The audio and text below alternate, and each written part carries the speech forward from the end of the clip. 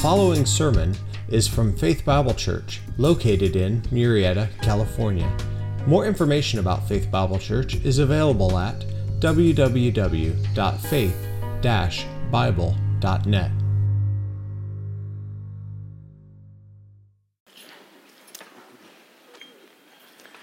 Galatians chapter 6, verse 1 starts with you guy. That's right. In the back there. Yeah, I can see you back there. You all back there. You all here. It says, you who are spiritual. You who are spiritual. What is that? What does it mean to be spiritual? And by the way, are you more spiritual in the desert than you are in the city? Are you more spiritual wearing a suit or wearing jeans? Are you more spiritual in a church building or in a high school auditorium or, worst of all, in a tent? Where are you most spiritual? What does it mean to be spiritual? Philip Ryken comments, everyone is interested today in spirituality. Everybody. But no one seems to agree on what it means. You realize that in the marketplace today that spirituality sells, right? The bookstores are loaded with books on angels and near-death experiences, especially if you're a little boy, and ancient pagan religions. The internet is filled with websites by New Age gurus.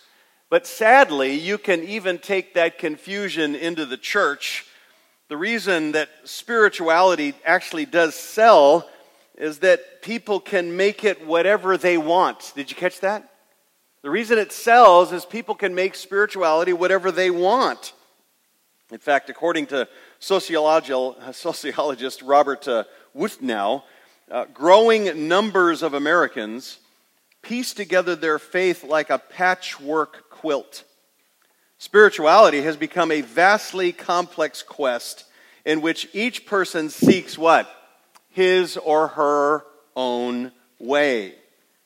Now again, that confusion finds itself in the church about spirituality. Some Christians find their spirituality in acts of private devotion. You know, their quiet time or fasting or prayer. And then there are others who find their spiritual life beginning in church by reciting certain ancient liturgy or lighting candles or waving incense, or it comes from playing the right music, songs or hymns, songs that are sober and quiet or ones that have a little country western beat, that kind of thing. Still, other Christians seek emotional, spiritual experiences. The feelings is what they're going for, and they want the Holy Spirit to deliver them, to work in them, to make them feel different. Well, the letter to the Galatians this morning is going to offer you a totally different perspective on spirituality. And it happens to be the right one, because it comes from God's Word. Christian spirituality is based on a genuine relationship with Jesus Christ that comes by grace through faith in Him alone, and it really is on Him who has spoken His eternal word for us and to us. The spiritual life is not something that you define yourself. True spirituality is defined by the existence and character of the one true God, revealed only in the Word of God. So, contrary to what some Christians think the spiritual life is, it's not something that we produce in ourselves. In fact, simply stated, the genuine spiritual life flows from the third person of the Trinity. Third person of the Trinity. The life of the Holy Spirit can be nurtured by using the means of grace, and a means of grace would be like a quiet time or your study in the Word or prayer. It's cultivated by those means of grace and even attending public worship. But the spiritual life itself comes from God. Only the Spirit can produce the fruit of love and peace and joy and patience, kindness, faithfulness, gentleness, self-control out of Galatians chapter 5. Again, that's where we were. So now we're working our way to chapter 6, the last chapter of this book. And get this, the Spirit does not produce his fruit for our private enjoyment. Let me say it again. Listen, when you talk to people, and I want you to get this, about spirituality, what they define it as is I had a spiritual internal experience. I had something feeling going on inside of me. That is not how the Bible defines spirituality. In fact, what you're going to find here is that true spirituality is not an individualistic quest for self-fulfillment. The life of the Spirit flourishes for the sake of others. Write that down. Spirituality only flourishes for the sake of others. It is not experienced primarily in private, but exercised in public. That's spirituality. Spirituality does not grow in isolation, but within a community of believers who are indwelt with the Holy Spirit. In fact, the true spiritual life is meant to be shared, influencing others. Genuine spiritual living is less like a fruit tree hidden away in a secret garden, and it's more like a fruit tree that grows in a public park. It's for everybody.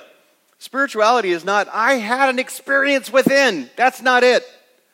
But what God did through me for others. Are you getting this? It's what God did through me for others. So now, chapter 6 of Galatians describes a genuinely spiritual church and a genuinely spiritual Christian. He does. Spiritual friend. What are they like? What are they known for? What do they prioritize? What are they willing to do? What is the spirituality that demonstrates that they are indwelt with the Holy Spirit? Well, read aloud with me what Paul says from your outline in verses 1 through 6 of Galatians 6. We're going to take 2 weeks to work through this single paragraph, noting that Paul is speaking to churches in verses 1 and 2. Stay with me. He's speaking to churches in verses 1 and 2. And then in 3 through 6, he's primarily addressing individual Christians. That's the way basically plural in the first 2 and mainly singular in the last 4 there. But read this out loud with me from your outline and see if you can really grasp what it means to be spiritual. Here we go. Ready? Brethren, even if anyone is caught in any trespass, you who are spiritual, restore such a one in a spirit of gentleness, each one looking to yourself, so that you too will not be tempted. Bear one another's burdens, and therefore fulfill the law of Christ. For if anyone thinks he is something when he is nothing, he deceives himself.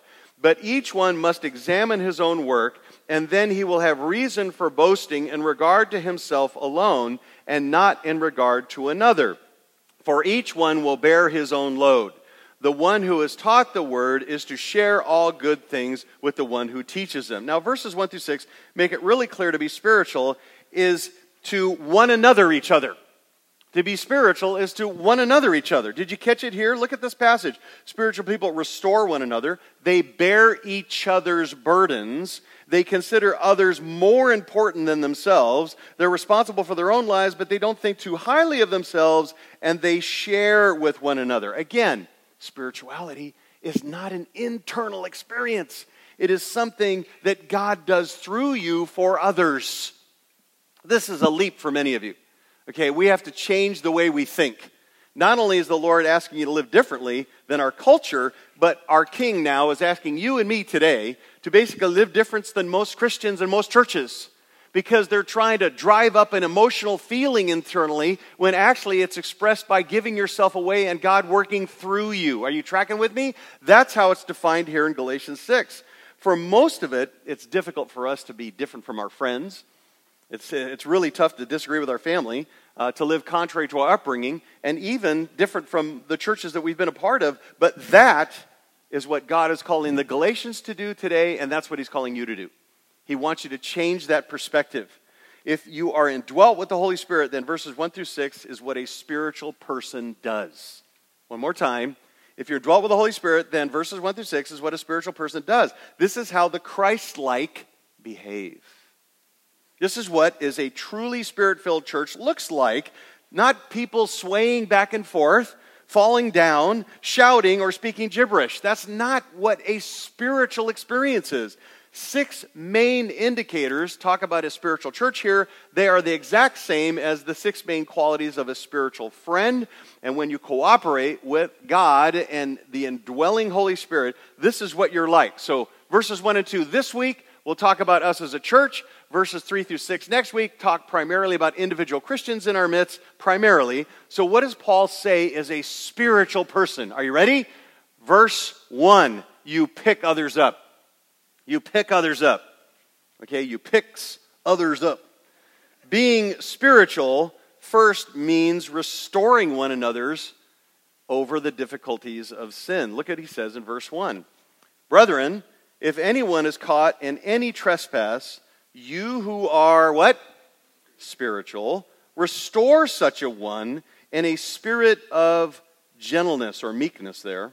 Each one looking to yourself, so that you too will not be tempted. Now, every word here is absolutely vital. He starts with brethren, and he's talking to the church family here. He's basically talking to, I think, not just brethren and men, but women, sistren, and all sons and daughters of the one true God.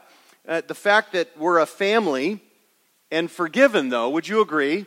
It does not stop the fact that some of us are struggling with sin. Anybody with me on this? I think you are.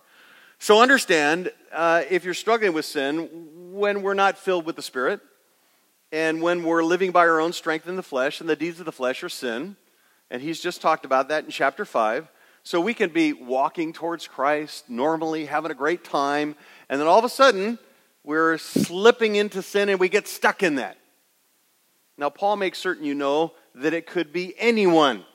That person sitting next to you right now, I don't care how godly they are, it can be anyone. What's he say? Look at it. Brethren, even if, what? What's the next word?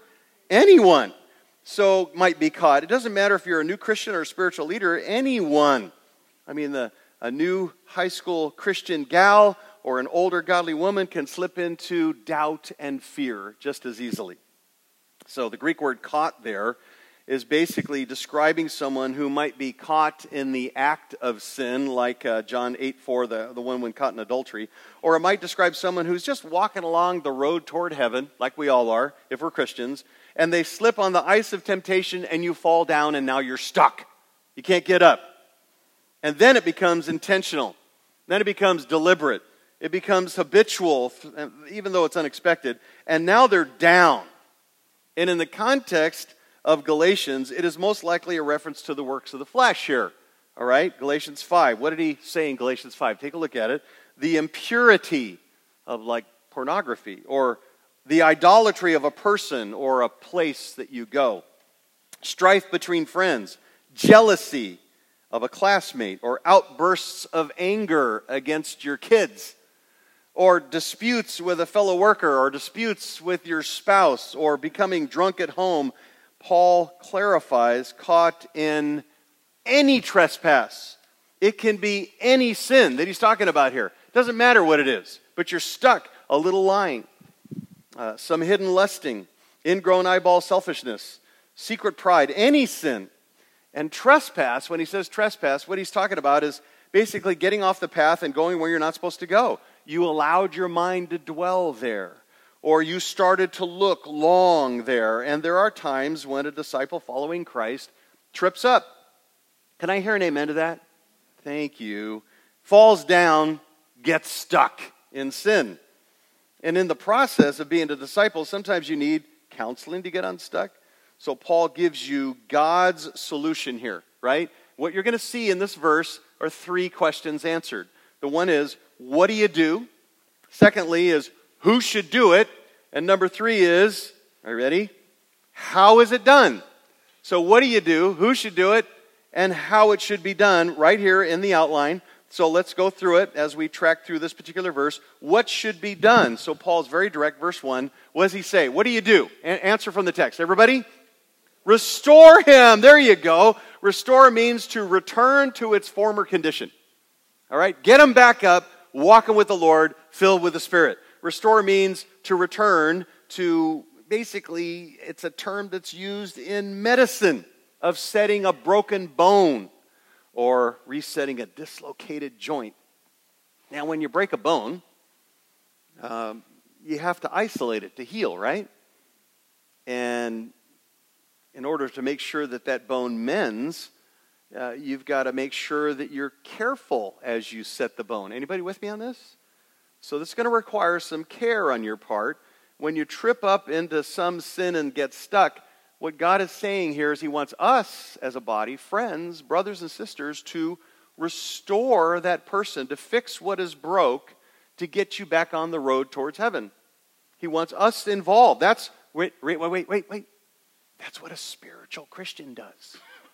A spiritual Christian doesn't stand aloof. A spiritual Christian comes to what? Help, to mend.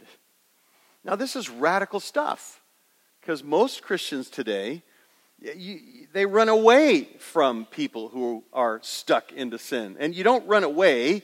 That person has slipped on the ice of temptation and now broken in sin. No, you run to them. You don't ignore them. Now, how do Christians do this wrong? Let me give you 3 ways they do it wrong. They all start with T. You're a spiritual medical student right now, okay? Spiritual medical student. But you don't want to be a timid. That's the key one. Timid. You don't want to be timid. Timid medical students who see the bone sticking out of the arm are afraid to touch it or render aid. As a result, the bone never gets set and the wound doesn't heal. You can't be timid. You got to get in there. You can't just be aloof. Or if you're not timid, you're talky.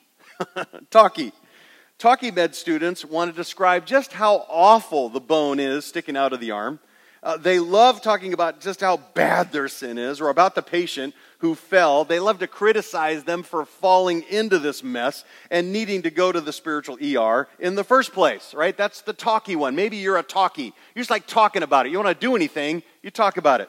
But the worst med student is not timid and not talky. He's the terminator, okay? The terminator. This is the self-righteous med student who wants to terminate the one who's fallen in sin, as if they'd never battled with struggle or with sin themselves. The terminators are church attenders who want to shoot their wounded. Are you getting it? That's what they want to do. Which one are you? Are you timid? Are you talky? Or are you the terminator? Paul tells us the genuinely spiritual believer, okay, if you're spiritual, you seek to restore. Restore. What do? You fix their bone. Now, Christians are caught into sin. They don't need isolation. They don't need amputation. They definitely don't need cremation. They need restoration. Restoration. When you hear of a slip and then they're stuck into sin, are you harsh? Are you critical and judgmental? Or are you broken and comforting and helpful? Restoring someone is rushing to them and picking them up. Picking them up. They've fallen into sin and you help them get to their feet again. Now, in every church, there will be a few who pretend that they want help with their sin, but they really don't. Requiring way too much time and a lot of wisdom. It's very difficult and very draining, and that's just the existence of what we live with. But the New Testament teaches a lot about this process of restoration. It's called in other circles church discipline. And when it is, though, unintentional sin, it just slipped out. When it's not habitual, when it's not ongoing, nor overtly destructive or dangerous, then you want to apply a different approach, and that would be 1 Peter chapter 4, verse 8. Look at it in your outline. Above all, keep what? Fervent in your love for one another. Stay passionate about sacrifice and caring for one another, because love, what? Covers a multitude of sins. Listen, if you can get over it, then cover it. It's okay, as long as it's not ongoing, it's not destructive, it's not repetitive. You know, how many times have you sinned and people gave you grace? Anybody? Massive amount of times, and therefore it's covered. Again, we're not talking about intentional, defiant, ongoing, but Galatians 6 says when they're caught in sin and they're trapped, they're stuck, they're fallen, it's ongoing, it's a pattern, then you want to apply Galatians 6, as well as similar passage, Matthew chapter 18, verses 15 through 18. Look at your outline. It says, if your brother is in ongoing sins, that's present tense there. The variant reading would be, if your brother sins against you, so he's talking about personal sin there. Then he says, go and show him your fault in private. If he listens to you, you've what? Won your brother. Does anybody else have to know at this point? Yes? No? No. You don't go around and go, look, they're no longer dead. You just it's between you and them. But if he doesn't listen to you, you take two or more with you, that by the mouth of 2 or 3 witnesses, every fact may be confirmed. And then if he refuses to listen to them, tell it to the church. And if he refuses to even to listen to the church, let him be to you as a Gentile or a tax collector. Now, 4 steps here. First, go to them privately. Don't tell anybody. Don't tell your family. Don't tell anybody else. Don't tell me. Please don't tell me. And go to them and seek to help them confess, repent, and get help.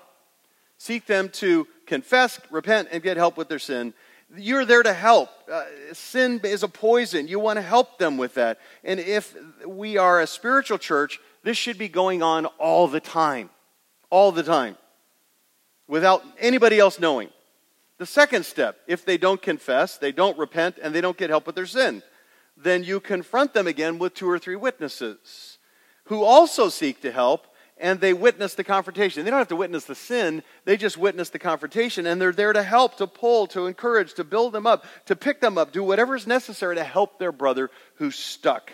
The third step, now the elders are told, only at this point, and with the entire church family, then you plead, everyone is pleading for them to repent, to turn from the sin that they're stuck in, doing everything we can to help them to turn away from it.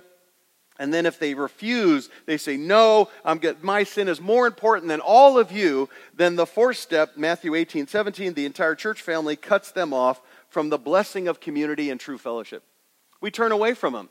Say, okay, you want to act like you're an outsider, then we're going to treat you like an outsider. And therefore, hopefully that would move you and the Spirit of God would work in your heart so that you would then be restored again to your church family and repent. Now, Galatians 6 and Matthew 18 are how to deal with personal sin.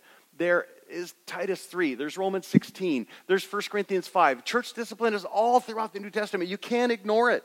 It's who we are. You are there to try to, Galatians 6:1, what's your main goal? What are you trying to do? Restore. Restore them. It's a good word.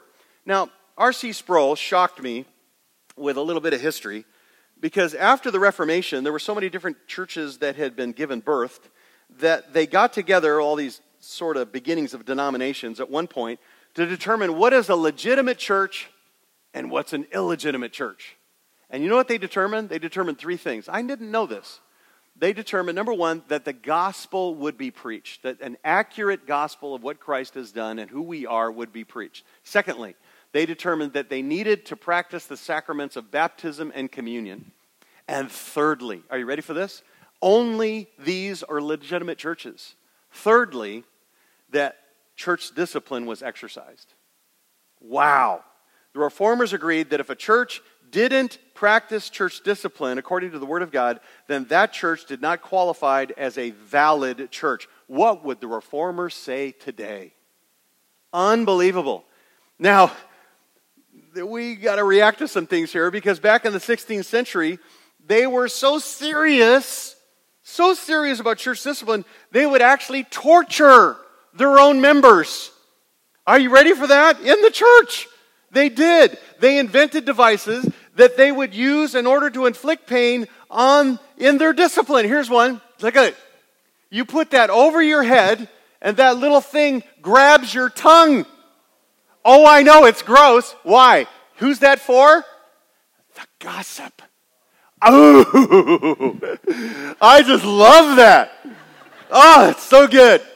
You say, why did they do that? That's a big question I had. Why are you doing that? Where's that in the Bible? Because they believed in a real everlasting hell, and they believed that it was justifiable to torture the body in order to save the soul. In order to lead them to repentance. I just want to declare openly here, we practice church discipline. We do not practice torture. Now, there are some of you who might say, listening to a 50-minute sermon is torture. Okay. But we do practice church discipline. humbly, graciously, hopefully as lovingly as we possibly can, but we go through that process because when someone's trapped in sin, then in addition, only when they're unwilling to repent, obviously, in order to be restored, and restored is not describing punishment, restored is providing care. It's literally mending the net, repairing the bone. That's what the word means. Setting and settling the dispute, helping those who slip to get back on their feet again. It's the one who's caught in sin who needs to be freed from sin, right? It's an act of love. So, who does it? Who does it? Well, this is so good. Verse 1, take a look at it. You see it? It says, you who are what? Spiritual. It's simply stated, and you could put this down multiple times, it's the one who's in the Spirit. That's the context here. It's the one who's in the Spirit. Now, this is not an official person. This is not an elder, a pastor, a leader, but you who are in the Spirit, the spiritual. You don't wait for an invitation from the sin-caught Christian. You don't have to ask their permission. You who are spiritual, take the initiative. You go to them, even if they don't like it. Even if they don't want you to. And make certain you hear this. You don't send the sin-injured Christian to unbelieving counselors, but those who are spiritual, in the Spirit, walking according to the Word of God. The moment you're born again, you're indwelt with the Spirit of God. Again, one more time, Romans 8:9, you know it. If anyone does not have the Spirit of Christ, he does not belong to him. If you don't have the Spirit, you're not a Christian, period. Every Christian has all the Holy Spirit, and in that sense, every Christian is spiritual. But at any given moment, and in the context of Galatians, there are those who are filled with the Spirit, who are then walking in the Spirit, and those are the ones who are truly spiritual. They're walking in the Spirit, under dependence upon Him. Now, whenever you're filled, if you're repeatedly filled, you develop a walk. We've already talked about that, meaning you're dependent upon the Spirit of God. So you go through life dependently, hanging on to Him. You're saturated and obedient to the Word of God. You're not grieving or quenching the Spirit with any known sin. And you're wanting to be a servant and seeking to have Christ be known and seen through you. And at that moment, that person is spiritual. So he says, you who are spiritual, you're in the Spirit. You who are spiritual, those are the ones who are following Christ in the Spirit. Those are the ones who are keeping short accounts with the Lord in the Spirit. If you're truly spiritual, then you will seek to restore those caught in sin. One more time. Are you ready? Is a spiritual experience something that you experience internally? Yes or no? No, it is something that God does through you to someone else. And here he's talking about the spiritual are those who restore others. The ones who keep short accounts with the Lord are spiritual. So every Christian here is seeking to be in the Spirit, not in the flesh. And as you are in the Spirit, then you are to help any believer who's caught in any trespass.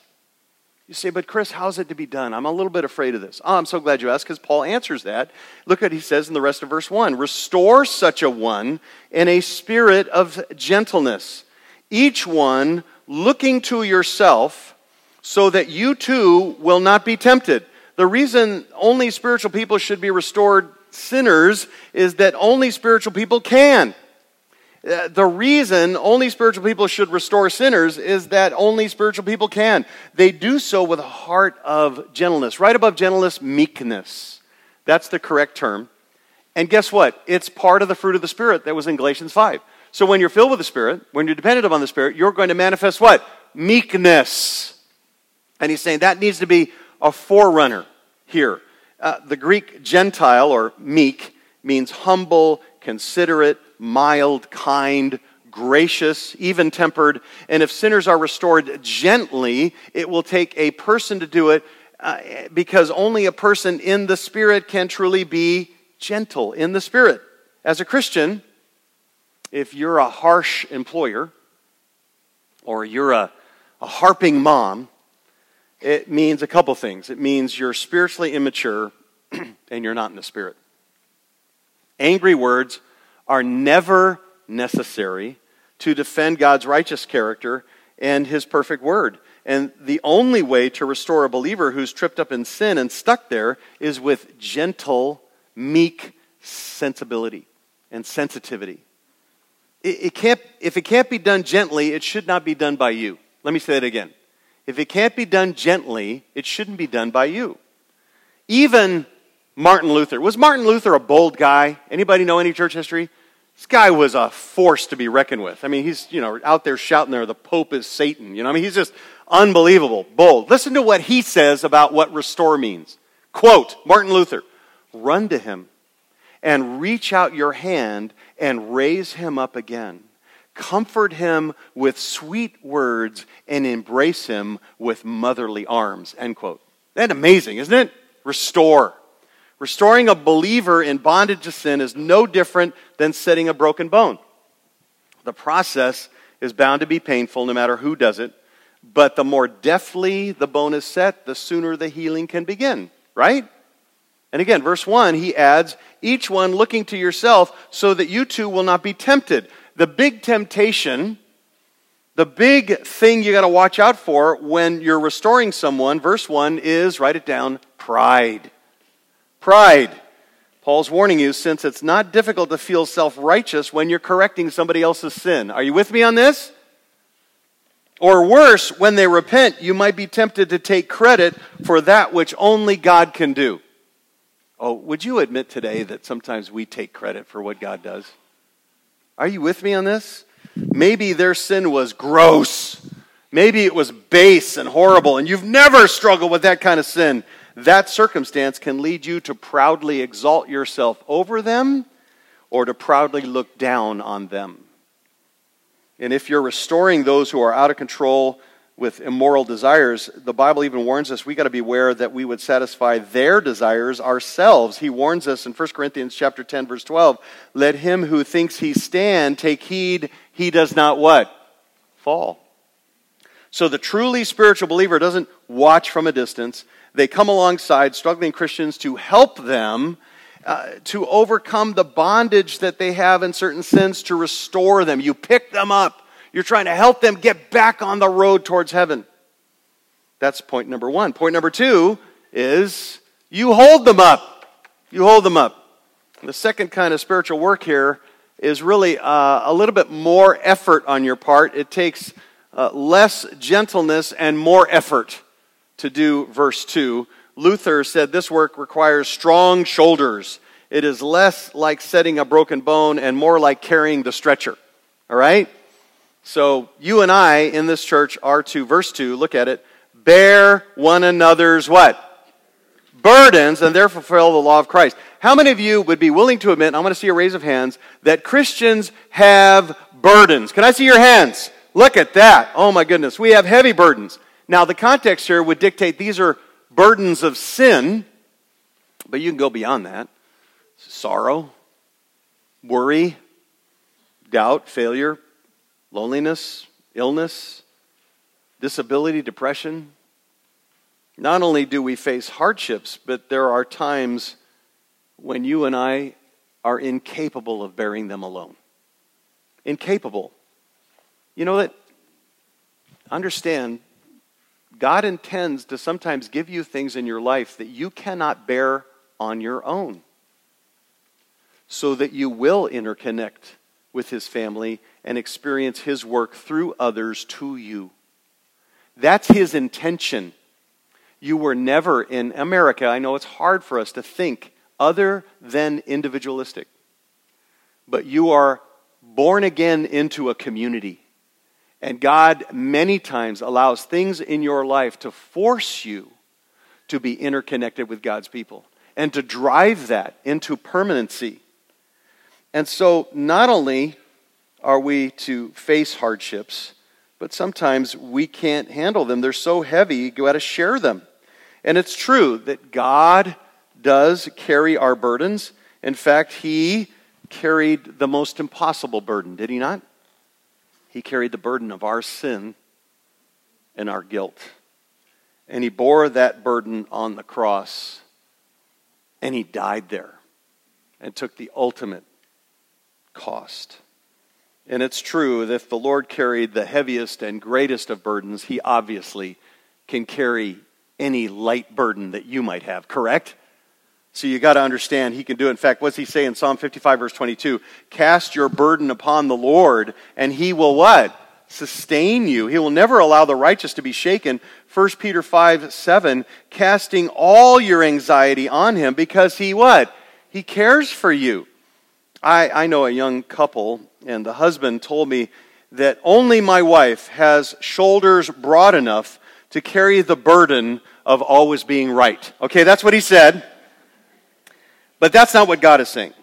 God is telling you that he's got shoulders big enough to carry any and all burden, anyone that you might have. But even though that's true, that's not what he always intends.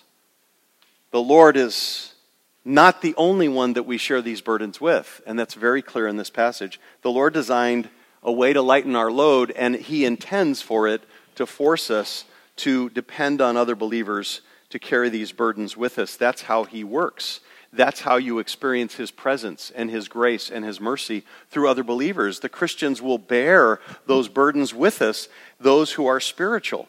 Everybody know what a bellhop is? Anybody know what a bellhop is? I brought in my ring box, I brought something that would ring. Remember these? Remember these? Yeah, these are great because when you go to a hotel in the old days, and the man behind the desk, he'd get you all checked in, and then he would go what? Right? And the bellhop would come, and he would grab your what? Your luggage, your burden, and he would what?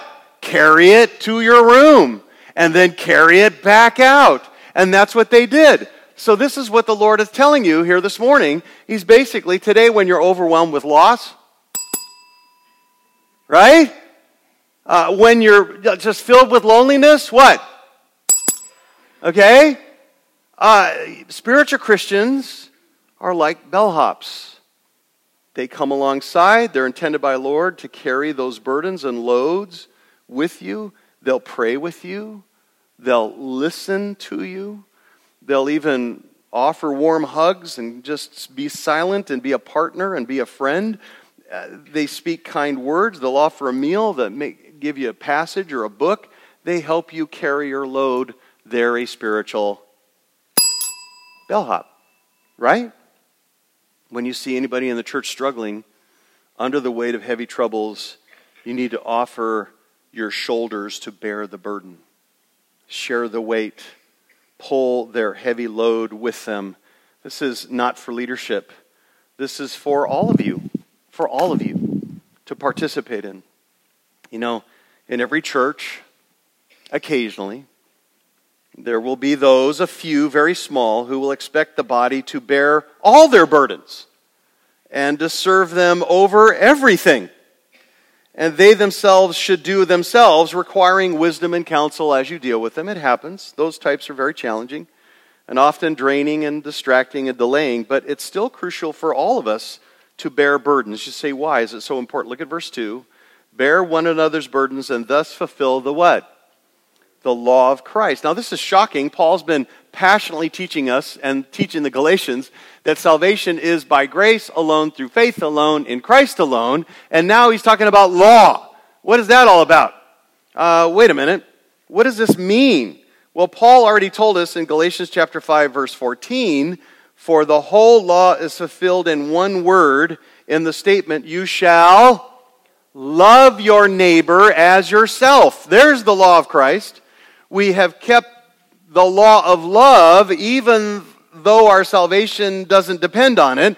We're to keep it, and though we're not under the law, we are fulfilling the law of love. And when Paul says the law of Christ, it's the moral law, the law of love. It is Christ himself who taught us this. Over and over he said what? John 15:12. It's everywhere in the New Testament. This is my commandment that you what? Love one another just as I've loved you. We're to love each other in that manner. And the law of Christ is the law of loving one another. That's what it is. And one way you fulfill the law of love is to bear one another's burdens. To bear each other's burdens. By carrying each other in this way, you become a law-abiding, a law-bearing Christian.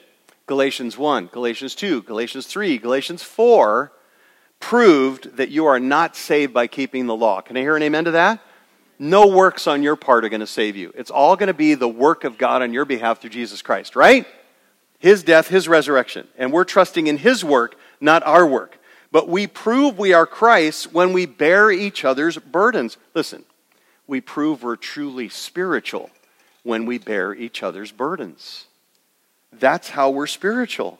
And the way that Christ bore our greatest burden and the way that he continues to bear our burdens is, as our great high priest, is our example. We're not saved by the law, but we show by the law of love, that we are Christ. So we belong to him, and that's the spiritual person.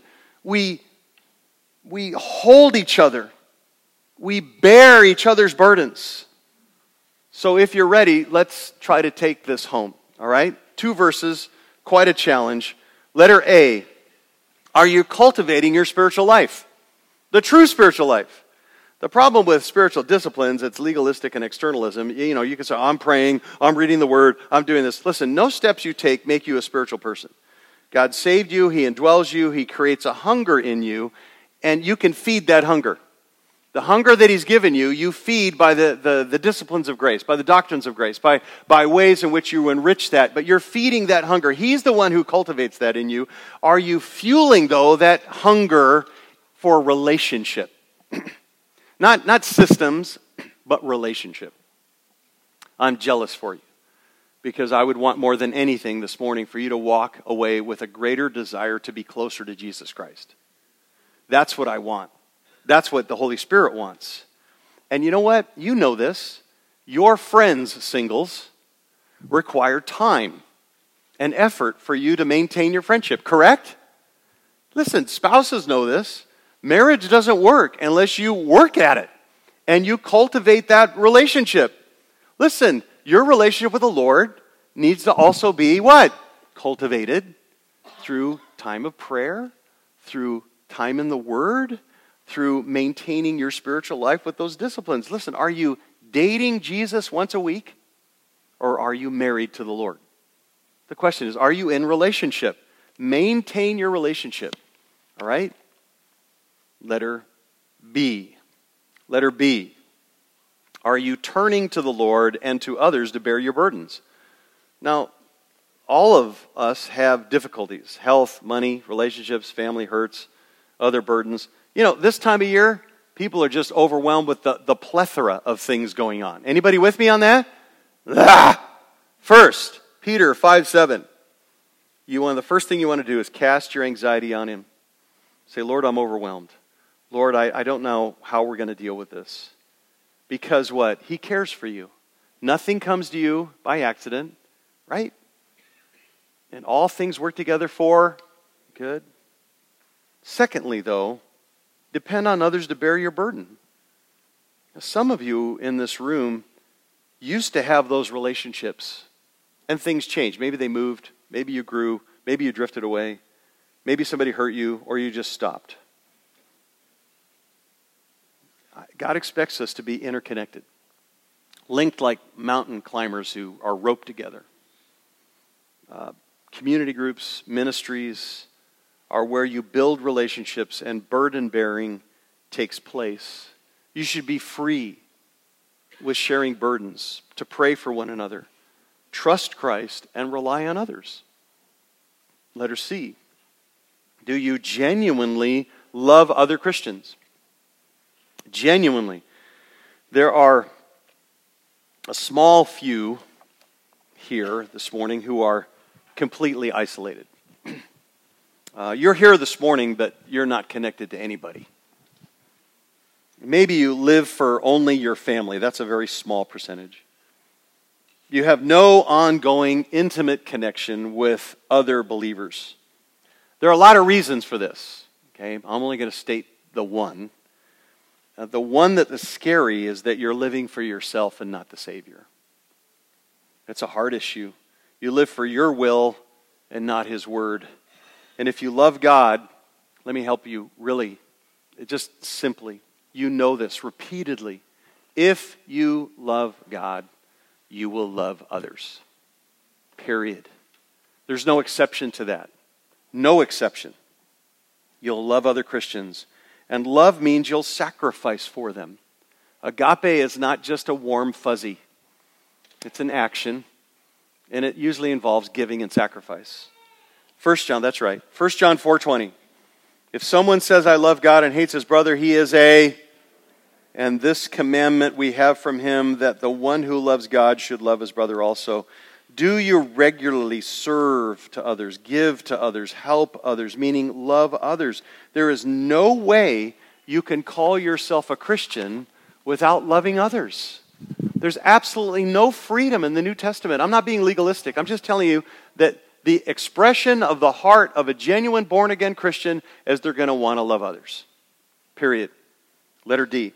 Are you committed to help others biblically? Committed to truly being spiritual. All of us need help from time to time. All of us need love, restoration, confession, rebuke, repentance, counsel. Paul makes it really clear, never the counsel of the ungodly. Psalm 1:1, how blessed is the man who does not walk in the counsel of the...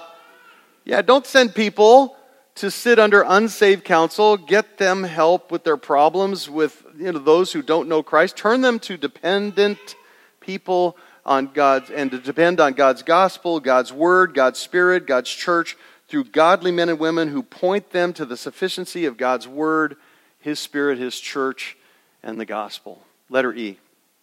Here's the hard question out of this text. Are you truly a spiritual person? A spiritual person. Are you indwelt with the Holy Spirit? Do you know his power to free you from the penalty of sin and the power of sin?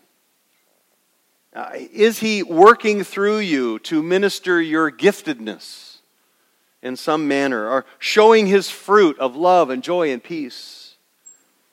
And are you filled with the Spirit where he strengthens you? The Bible tells us when we're filled, we're strengthened, we're guided by him, we're directed to obey his word, and most of all, are you filled in such a way that you, verse 1 and 2, pick others up and hold others up?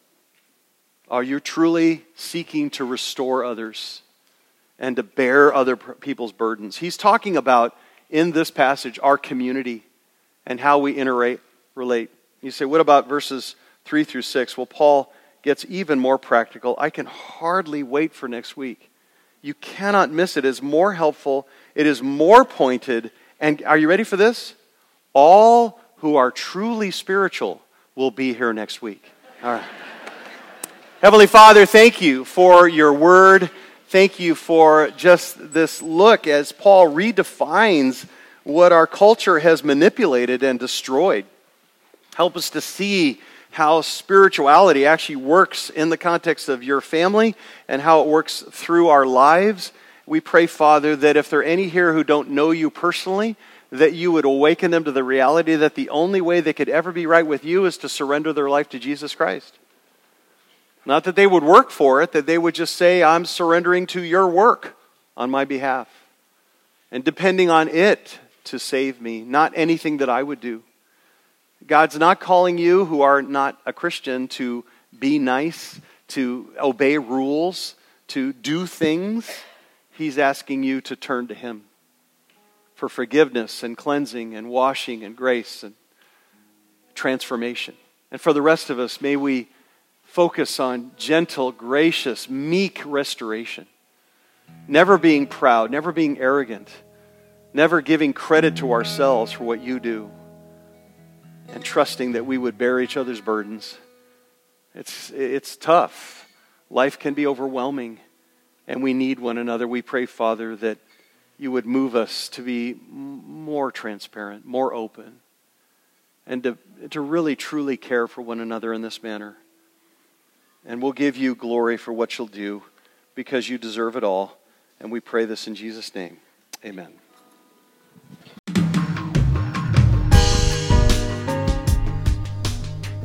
Thanks for listening today.